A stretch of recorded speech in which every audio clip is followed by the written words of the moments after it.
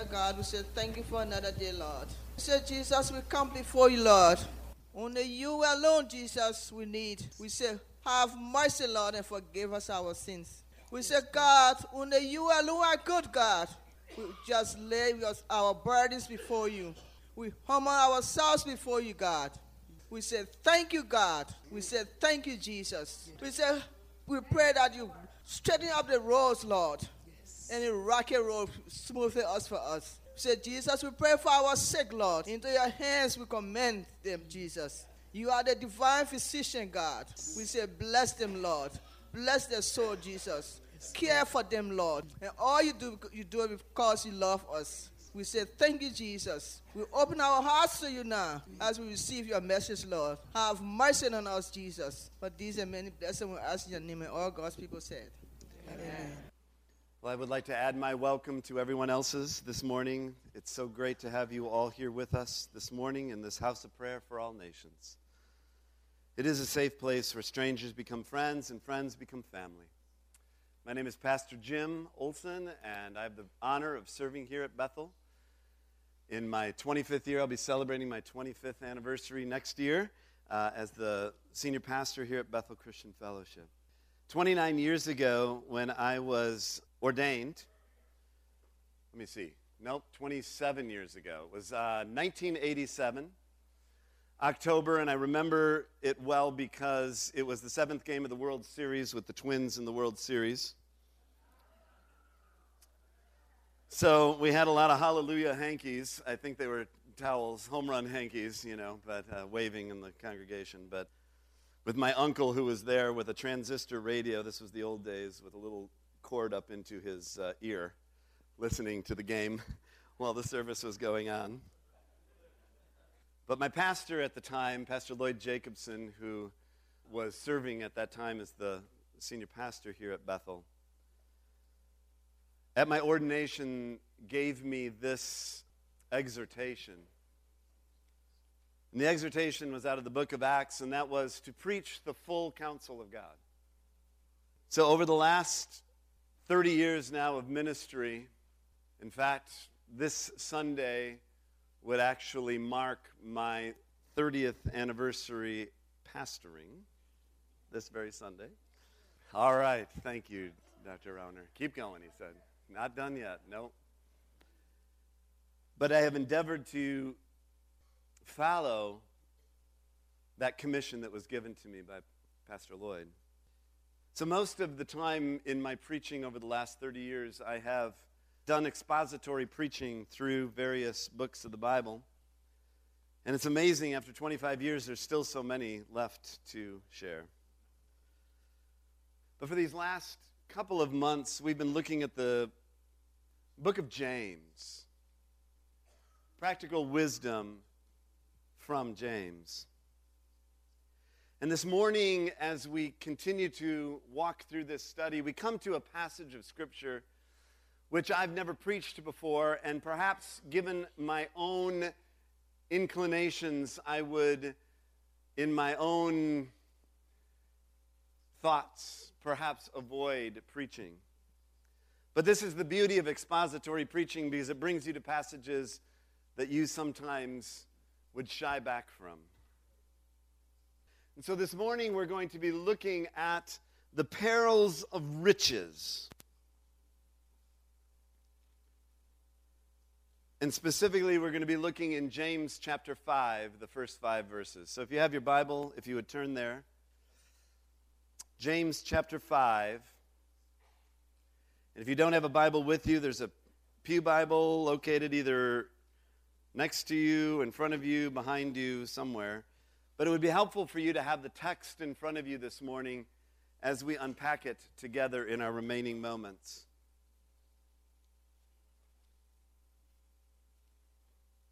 I'm profoundly aware of the internal dissonance standing here as an American. We hear about the 1%. Well, we're living in America. We are the 1%. As far as the world, from the perspective of the world, we are the 1%.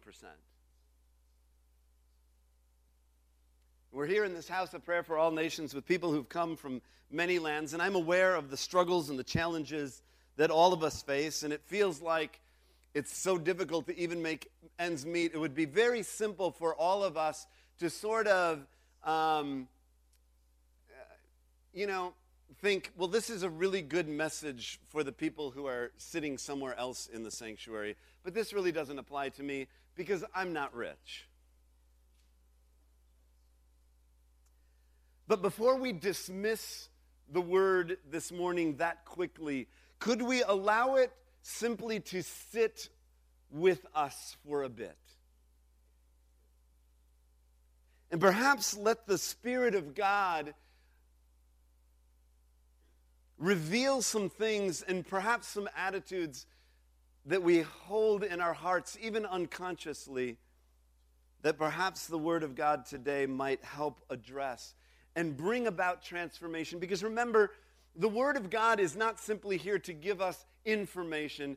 Jesus is after a whole lot more than that. He is after the transformation of our lives. And not only that, He is after the transformation of society. He has come to reconcile all things to Himself, things in heaven and on earth, all principalities and powers, including mammon. Well, let's look at our text this morning, James chapter 5. Now listen, you rich people. He begins with it's kind of like he walks up to his readers and perhaps, there's some disputation about whether this is speaking to the people he's writing to, or he's speaking to sort of rich oppressors who are outside of the church. But again, I don't want to dismiss us too quickly. I want us to hear his now listen. So he comes up and he grabs hold of us in our lapels and he says, listen. You rich people weep and wail because the misery that is coming on you. Your wealth has rotted and moths have eaten your clothes. Your gold and silver are corroded, and their corrosion will testify against you and eat your flesh like fire. How you doing?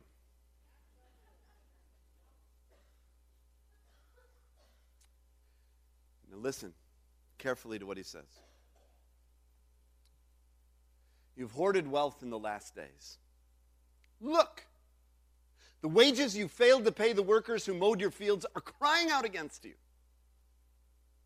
The cries of the harvesters have reached the ears of the Lord Almighty. You have lived on earth in luxury and self-indulgence. You have fattened yourself in the day of slaughter. You have condemned and murdered the innocent one who was not opposing you.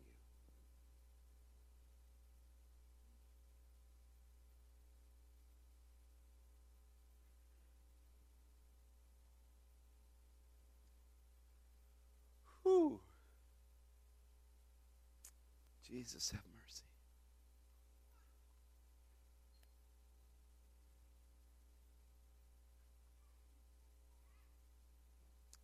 In those days, wealth consisted of grain, garments, and gold. Your grain, your garments, and your gold. And right up top, James goes after all of them. Your wealth, your grain has rotted, moths have eaten your clothes, and your gold and silver are corroded. Why? What are the accusations that he makes here against the rich? 4 things. The first is this: hoarding wealth. Come back to the text. What does it say? Verse 3. You have hoarded wealth in the last days. Now, the last days there is very important in our understanding, because James and the writers of the New Testament were consistent in their understanding. And it's very difficult 2,000 years later for us sometimes to get ourselves reoriented around this reality. But people of God, though we don't know when Jesus is coming, we can say with assurance with the New Testament writers that we indeed are living in the last days.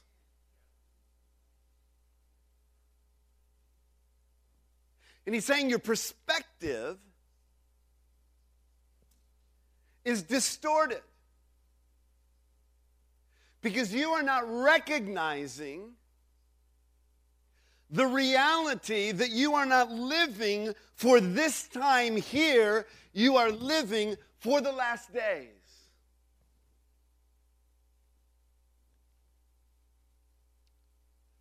Jesus put it this way in Matthew 6, do not store up for yourselves treasures on earth where moths and vermin destroy and where thieves break in and steal. Store up for yourself treasures in heaven where moths and vermin do not destroy and where thieves do not break in and steal. For where your treasure is, there will your heart be also. I think we need to sit with that over and over again. Where your treasure is, there's where your heart is.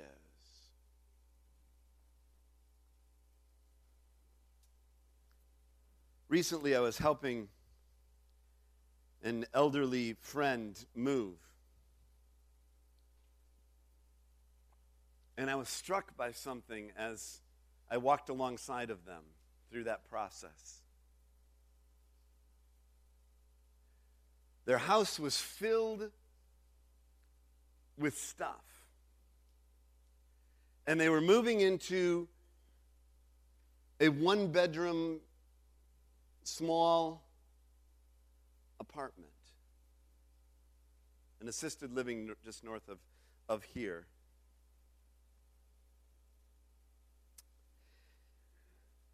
And this person's family was there, and they were trying to help them figure out what to bring and what not to bring. And as God is my witness, over and over and over again, things would come out that really needed to go or to be passed on. And over again, this friend would say, well, I got to have that. Oh, I got to have that. So they rented a storage room for her where they live so that she could have all of the gotta-have things piled up in piles somewhere there because she could not let them go. And before we condemn that person for their hoarding, could we look at our own hearts and say, God, what are the things that I'm hanging on to that I don't want to let go of? I think probably inside of all of us is just a little bit of a hoarder.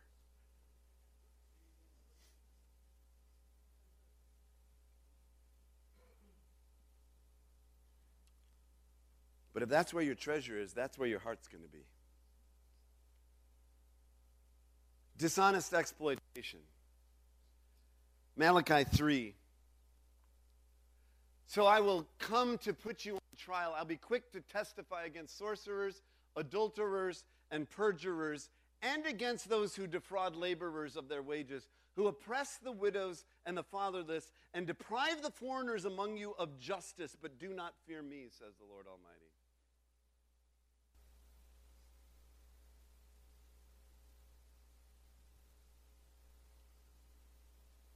The wealthy had workers working their fields, doing their things for them, caring for their wealth. But they were not willing to release the wages that these workers had earned. And so there was this dishonest exploitation of the rich to the poor.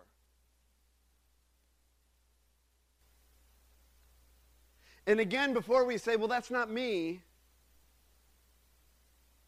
could we please at least recognize that we live in a very imperfect economic system?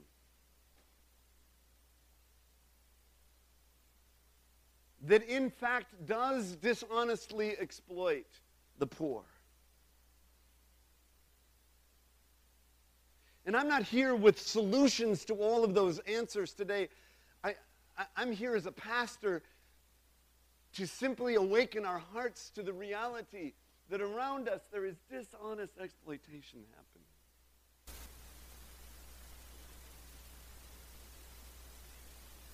And God will judge us according to how we treat those who are powerless and vulnerable. And the widow and the orphan and the alien among us.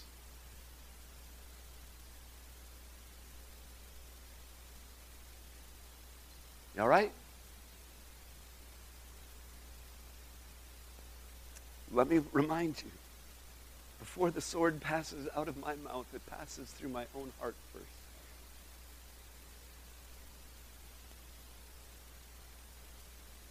Self-indulgence.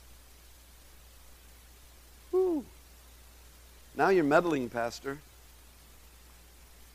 Well, I'm meddling with me. There was a rich man, Jesus tells this story in Luke 16, who was dressed in purple and fine linen and lived in luxury every day. At his gate was laid a beggar named Lazarus, covered with sores and longing to eat what fell from the rich man's table. Even the dogs came and licked his sores.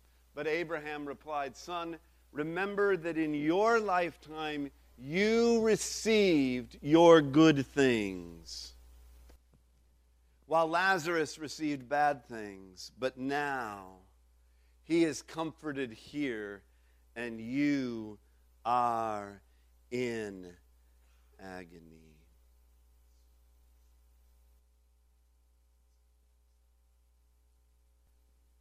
One day, a wealthy unbeliever was speaking of his friend, a poor Christian, and he said, when I die, I shall leave my riches. When he dies, he will go to his. When I die, I will leave my riches. When he dies, he will go to his.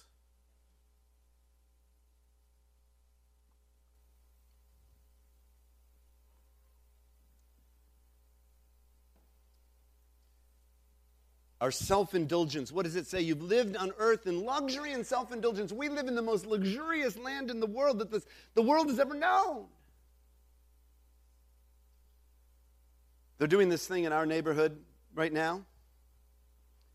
Flipping houses, so they're taking these little 2-bedroom, 1-bath things and bungalows and turning them in. So they've turned a neighbor house into a 5-bedroom, 5-bath, 3-car garage house on a lot that's the size of a postage stamp, okay? So, now I was talking to the realtor, and he was talking about people's desire for this, and he was talking about a family that had come to look at this house and decided not to get it because the theater room downstairs, the theater room in the basement, the ceiling was 6 inches too short to fit the screen that he had for the theater room. Now, it's sort of easy to look at that and go, wow, okay. But where in our own lives?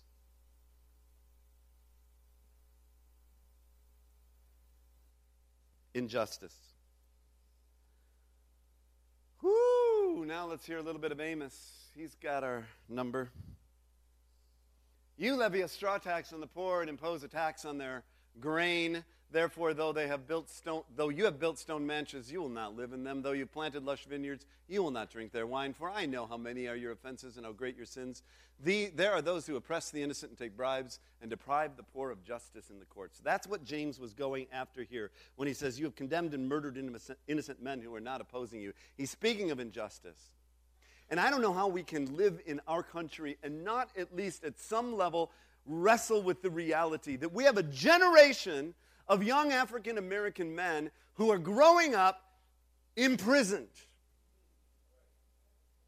Pastor Patty was just telling us about his ministry with Prison Fellowship and his ministry among these young men who have no hope and who are just ground up in the system over and over and over again because there's nothing for them outside.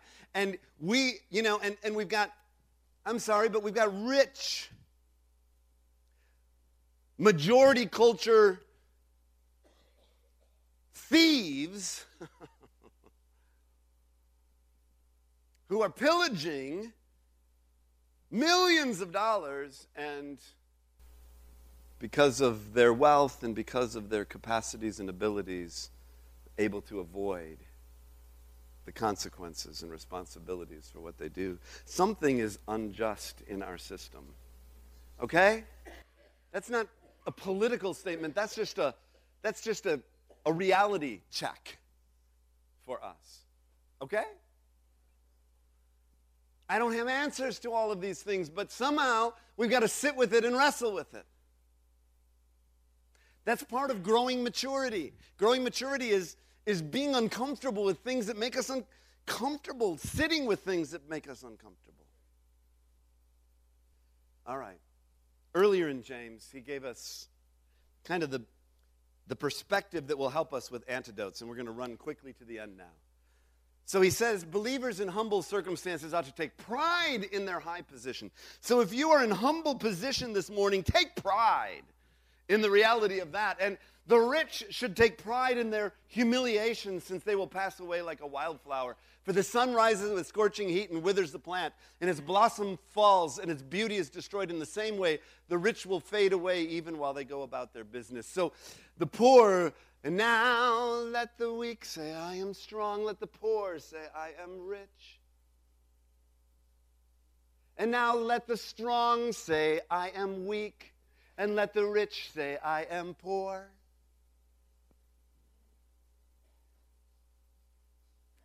So there's this humility that we are invited into that becomes sort of the antidote for our accusations.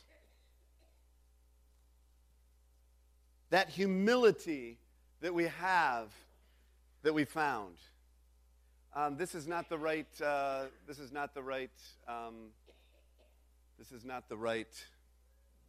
I'm sorry, I don't have the right one up there. Okay, so, but you're going to walk with me, okay? So we're going to take a journey now in our spirit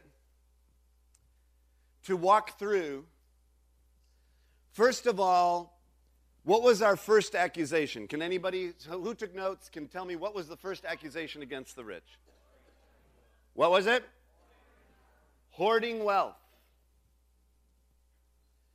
So if we're going to solve this issue, we're going to need to make a movement, a journey in our heart from hoarding to kingdom investing. From hoarding to kingdom investing. 1 Timothy 6, 17 to 19. Command those who are rich in this present world not to be arrogant, nor to put their hope in wealth, which is so uncertain, but to put their hope in God, who richly provides us with everything for our enjoyment.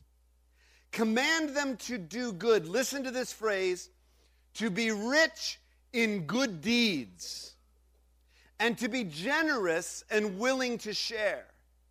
In this way they will lay up treasure for themselves as a firm foundation for the coming age, so that they may take hold of the life that is truly life. 1 Timothy 6, 17 to 19. Look at that middle part. Command them to do good, to be rich in good deeds, and be generous and willing to share. So one of the primary ways of reorienting our hearts away from the peril of wealth is to discover the joy of being rich in good deeds and giving things away. I have another friend who is transitioning to a smaller place. And she talks about taking delight in taking her things. She says, like, I have this pair of goblets that were very precious to her, but she felt God say, give them away. And she was living in a building with a lot of younger people, and she put them with a ribbon and with a card, and she put them down in the common area and said, free to who could use them. And she imagined being able, that some young couple would take that and begin to find and use that for their marriage, development and growth. And she was finding ways of taking the things that she had and giving them in a way that invested them into the lives of others. I love that. That's moving from hoarding to kingdom investing. Secondly, from exploitation to equity. Instead of exploiting these workers, there's equity. In 2 Corinthians, our desire is not that others might be relieved while you're hard-pressed, but that there might be equality. At the present time, your plenty will supply what they need, so that in turn their plenty will supply what you need. The goal is equality, as it is written, the one who gathered much did not have too much, and the one who gathered little did not have too little. I want to commend you as a body. I believe that we are living this out. I remember when our Corinne congregation came to us. I remember sitting back in the music room and we were talking as leaders and they were talking about coming into the family of churches, and they told me this: we don't have anything to bring. Because they looked at us and said, you have the building, you have the finances, you have everything that you need. We don't have anything. And I said, well, here's what you do have. And here's what you can help us understand. You can help us understand community. And you can help us understand faith. And you can help us understand persevering under trial. You have so much to give to us. So it sometimes looks different, but there's an equality. So let me speak to us as a congregation and say, yes, as we host congregations here and as we do this work, we may look at ourselves and say, look at all that we're doing for them. But we're not. It's look at all that God is doing in us and all that they are giving to us and all that we are giving to one another. It's not about that one of us might be pressed, that the other might have abundance, but it's together we might have equity and equality in the Lord. Amen? Is that all right? I love you, congregation, for the way we are living this out. Let's continue in that more and more, to be a witness to the world, from self-indulgence to generosity. We already talked about this a bit. Let's press it out one more moment. And now, brothers and sisters, we want to know about the grace that God has given the Macedonian churches in the midst of a very severe trial. Their overflowing joy and their extreme poverty welled up in rich generosity. For I testified that they gave as much as they were able and even beyond their ability. Chris Vanderkoy has been pressing us in a beautiful way over and over and over again about this, as God has pressed his own heart around this. It's not about how much we can keep. It's not about the one at the end who has the most toys wins. It's the one who is rich in friendship through giving and through generosity and pouring out, even out of our poverty, to give. When Annette and I started out, we had nothing. Literally nothing. But God spoke to us about generosity, and we have continued to seek to live by that in an imperfect way, for sure. In a way that could continue to grow, and we seek to continue to grow. But God calls us out of self-indulgence to generosity, and finally, from injustice to justice. Last slide. Here it is. But let justice roll on like a river, righteousness like a never-failing stream. Amos thunders at us. God is interested in justice, in shalom. And when we see injustice, people of God, our hearts should break. And God would call us to do what we can in our small place, to lift up our voice, that righteousness might come like a stream to the desert places, in Africa, in Asia, in South America, in Europe, in America, all over the world. I want to close with this story. Jesus' invitation. Come to Luke 18. We are done here. Luke 18. Listen carefully. A certain ruler asked him, "Good teacher, what must I do to inherit eternal life?" Verse 19, "Why do you call me good?" Jesus answered, "No one is good except God alone. You know the commandments. Don't commit adultery, do not murder, do not steal, do not give false testimony, honor your father and mother. All of these I have kept since I was a boy," he said. Now, those of you that are alert, Jesus just recited to him the second tablet of the 10 Commandments. The first is about our relationship with God. The second is about our relationship with other people.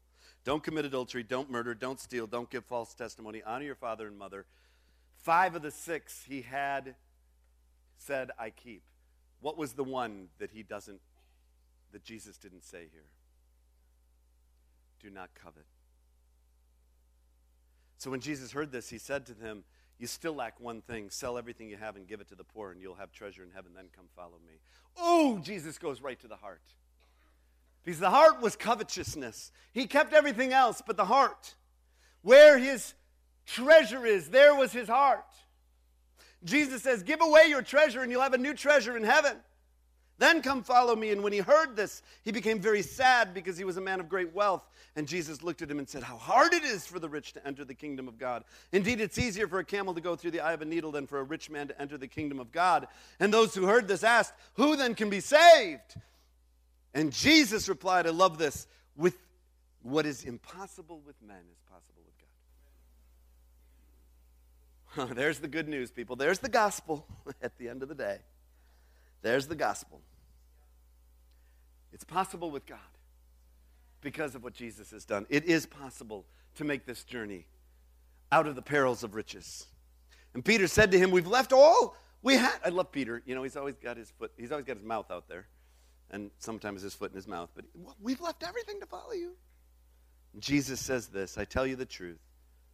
No one who has left home or wife or brothers or sisters or parents or children for the sake of the kingdom of God will fail to receive many times as much in this age and in the age to come, eternal life.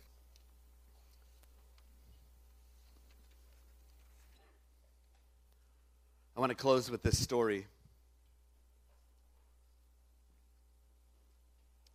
to encourage your heart. Pastor Sam shared this with our leader in training apprentices a couple weeks ago. And I didn't know this story. It's the story of the song, I Have Decided to Follow Jesus. I don't know if anybody else knew this. I didn't. That the lyrics are based on the last words of a man in Assam in northeast India, who along with his family was converted to Christianity in the middle of the 19th century through the efforts of a Welsh missionary. Called to renounce his faith by the village chief, the convert declared, I have decided to follow Jesus. In response to threats to his family, he continued, though no one joins me, still I will follow. His wife was killed, and he was executed while singing. The cross before me, the world behind me. And this display of faith is reported to have led to the conversion of the chief and others in the village. The formation of these words into a hymn is attributed to the Indian missionary Sadhu Sundar Singh. And the melody is also Indian. So I want you to put that in context with what we just heard and Jesus' invitation to us there in Luke 18. Truly I tell you, no one who has left home or wife or brothers or sisters or parents or children for the sake of the kingdom of God will fail to receive many times as much in this age and in the age to come. Come on, take your hands and open them as we receive the benediction of the Lord today. Jesus, yes. Would you help us? I feel like the frog in the kettle with the heat getting turned up and we don't realize. It's so hard in our context, God, to even hear your word clearly in this area. So we just say, Son of David, have mercy on us and help us. Please help us that we might live our lives as a prophetic witness to this world around us, of a different reality, of a different economy, of a kingdom culture and a kingdom economy that transcends and transforms this world's culture and economy. And now with hands open, I pray that you may be filled afresh this very day with the immeasurable love of God the Father, and with the irresistible mercy and grace of Jesus Christ the Son, with the inexhaustible strength and power, comfort and hope of the Holy Spirit, be with you and yours as you go from this house to yours, sent to make disciples of all nations. Go with the banner of his favor over your lives. And until we gather again, either in this home or in our eternal home, I pray that his love and goodness and mercy will chase you down every day of your lives. Yes. I bless you, people of God, in Jesus' name. Amen.